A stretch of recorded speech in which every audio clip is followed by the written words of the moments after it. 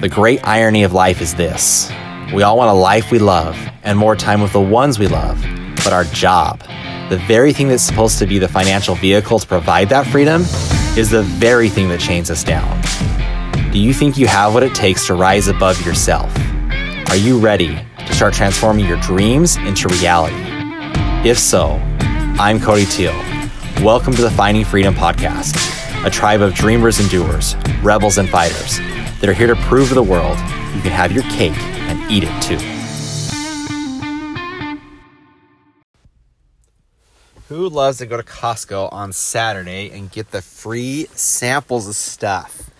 My son loves it. He's a little 3 years old, and when we go to Costco, he knows there's the free samples at that young little tender age. And so he'll sit there in the cart and we'll be walking through the aisles and he'll kind of look around and he'll see like the stand, like, hey, let's go over and check it out. And if he likes what he sees, he'll get a little piece and try it out. And even if he doesn't, he usually, like the other day, this actually wasn't at Costco, it was at Kroger, and they were giving away free sushi. There was like a crab and tempura or something sushi, and he tried it and didn't like it, and I ended up eating it, which is fine by me. I get to eat more samples, but it was really interesting. Kind of introduces the topic today. So I'm reading this book by Gary Vaynerchuk, and he talks about giving away your stuff for free, like your best business practices or secrets or products for free.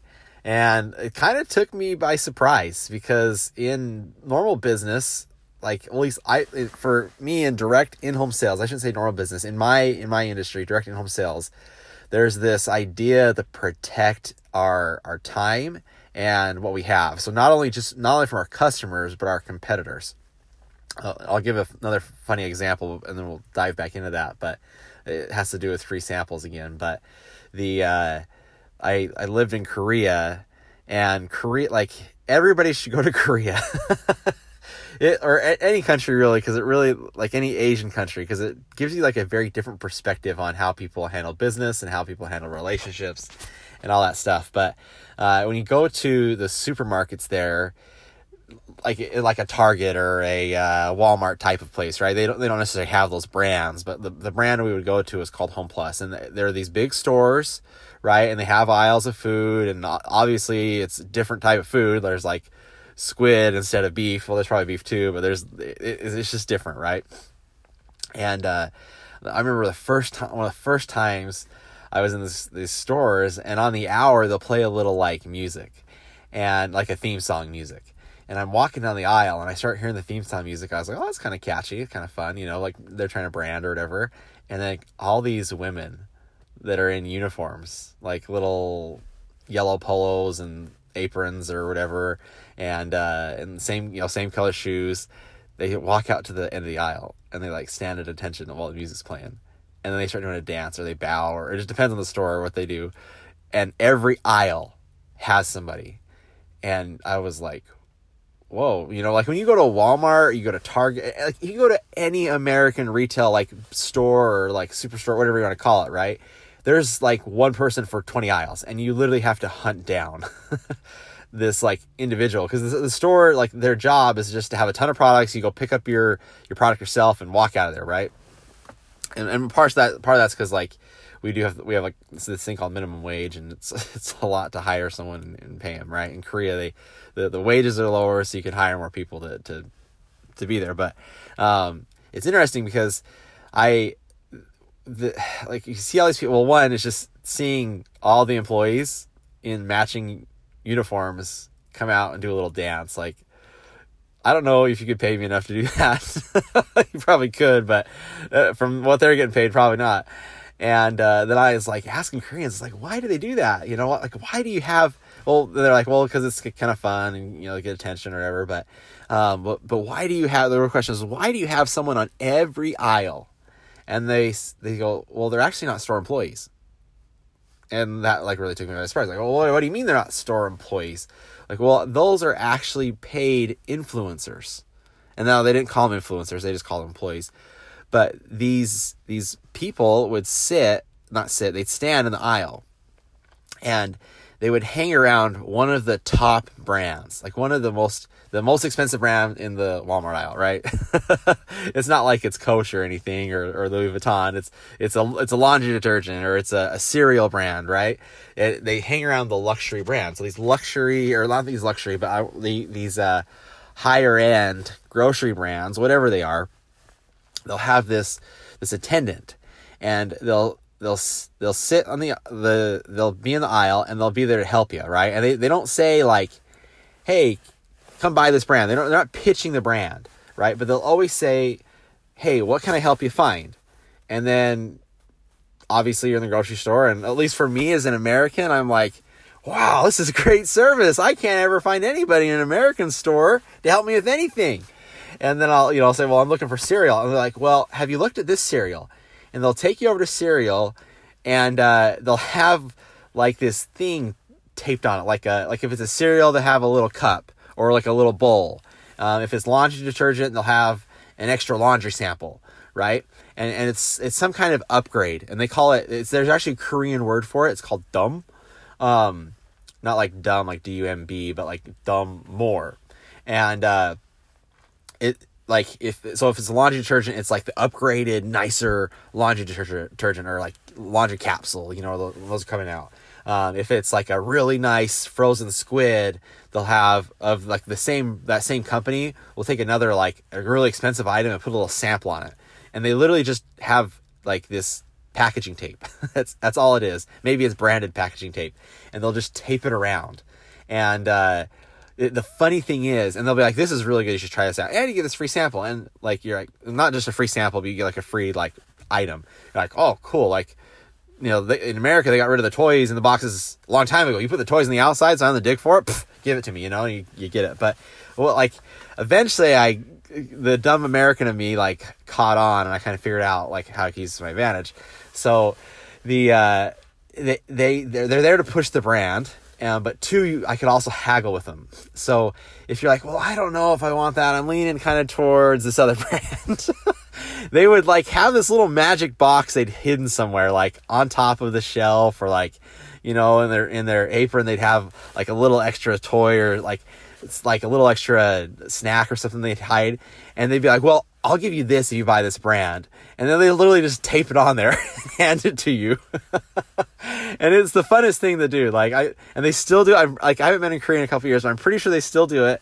And it's really fun to go check it out. And they probably do it in other countries as well, but Korea is the one I'm familiar with. And but that moment where they're like, well, they started adding stuff on. That's when I kind of caught. Like, that's when I started asking, like, are these like? That's why not started asking. That's when I realized, like, oh, these people are really paid. Like, they're paid by these companies to influence you towards that thing and push their product in the store. And it's really cool because, like, nowadays, going back to giving stuff away for free, right? So you have this business is definitely changing. It is always changing, but it's like how it changes, right? And so right now there's a big shift away from the mainstream advertisers, right? You have these other advertising mediums, Facebook, Instagram, YouTube, like even Hulu, right? Or whatever, like that they use influencers to advertise. But those influencers give their stuff away for free. Like, they give their content away for free. My wife follows Lauren Toyota. She's an awesome food blogger, whatever you want to call her.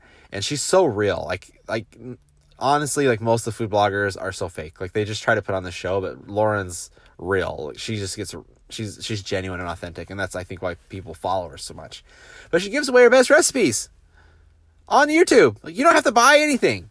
You could just go on YouTube and watch her for free. And at first you're thinking, this could make zero money. Like, traditionally in business, like, what you're going to give away, you're not going to teach cooking classes. You're not going to create a recipe book. You're just going to create all your recipes for free. And she does, and people follow her, and she gets paid advertising dollars. And then now she's big enough that she does events, and she has a cookbook that you can pay for, and people pay for it, even though they could watch her recipes online. They should watch all the recipes online. I'm sure there's a few exclusive recipes, right? But it's interesting how business has shifted. And the one thing I've noticed personally is that the businesses I work in, at least the direct in-home sales or high ticket sales, we haven't really caught on to that yet. We still are in this traditional business model of, hey, let's protect our time and our resources from the customer and our competitors. And it's going to be very interesting to see if when that influencer model starts to catch on in like the more traditional, or not, I guess everything's traditional, but the higher ticket construction sales, right? Whether that's home remodeling, whether that's now I guess in home remodeling it kind of has, because you have plenty of influencers through like HGTV, but that's kind of a big like network and people advertise on that, right? So that's maybe a little different example, but in the smaller dollar amount brands, like you see there markets, you see that all over the place, food, like especially like like cooking, that's a big one, or hobbies or whatever, but in fashion, and which can be high end, but like even if your shoes cost $300, it's not even close to a $30,000 like home renovation, or that's actually pretty cheap home renovation, like $100,000 home renovation, right? So it's like the purpose of the podcast is, one, introduce that topic of free, because honestly it's really foreign to me in the like markets or industries I've worked in, but because we give a free consultation, but that's about it. That's that, and then we hoard and hide everything else that we can. So I think that it'll be interesting to see. I'm not going to say or make any predictions that it's up for disruption, but I do think it's going to be affected, and how that would be affected would be very interesting to watch. But anyway, hope those are some good tidbits on how other countries sell some products, and how influencers do have an impact. But the key difference is they give away great content and people follow them, whether that's in a small little grocery aisle in Korea or whether that's on YouTube in America. Anyway, have a good day, and we'll chat with y'all later.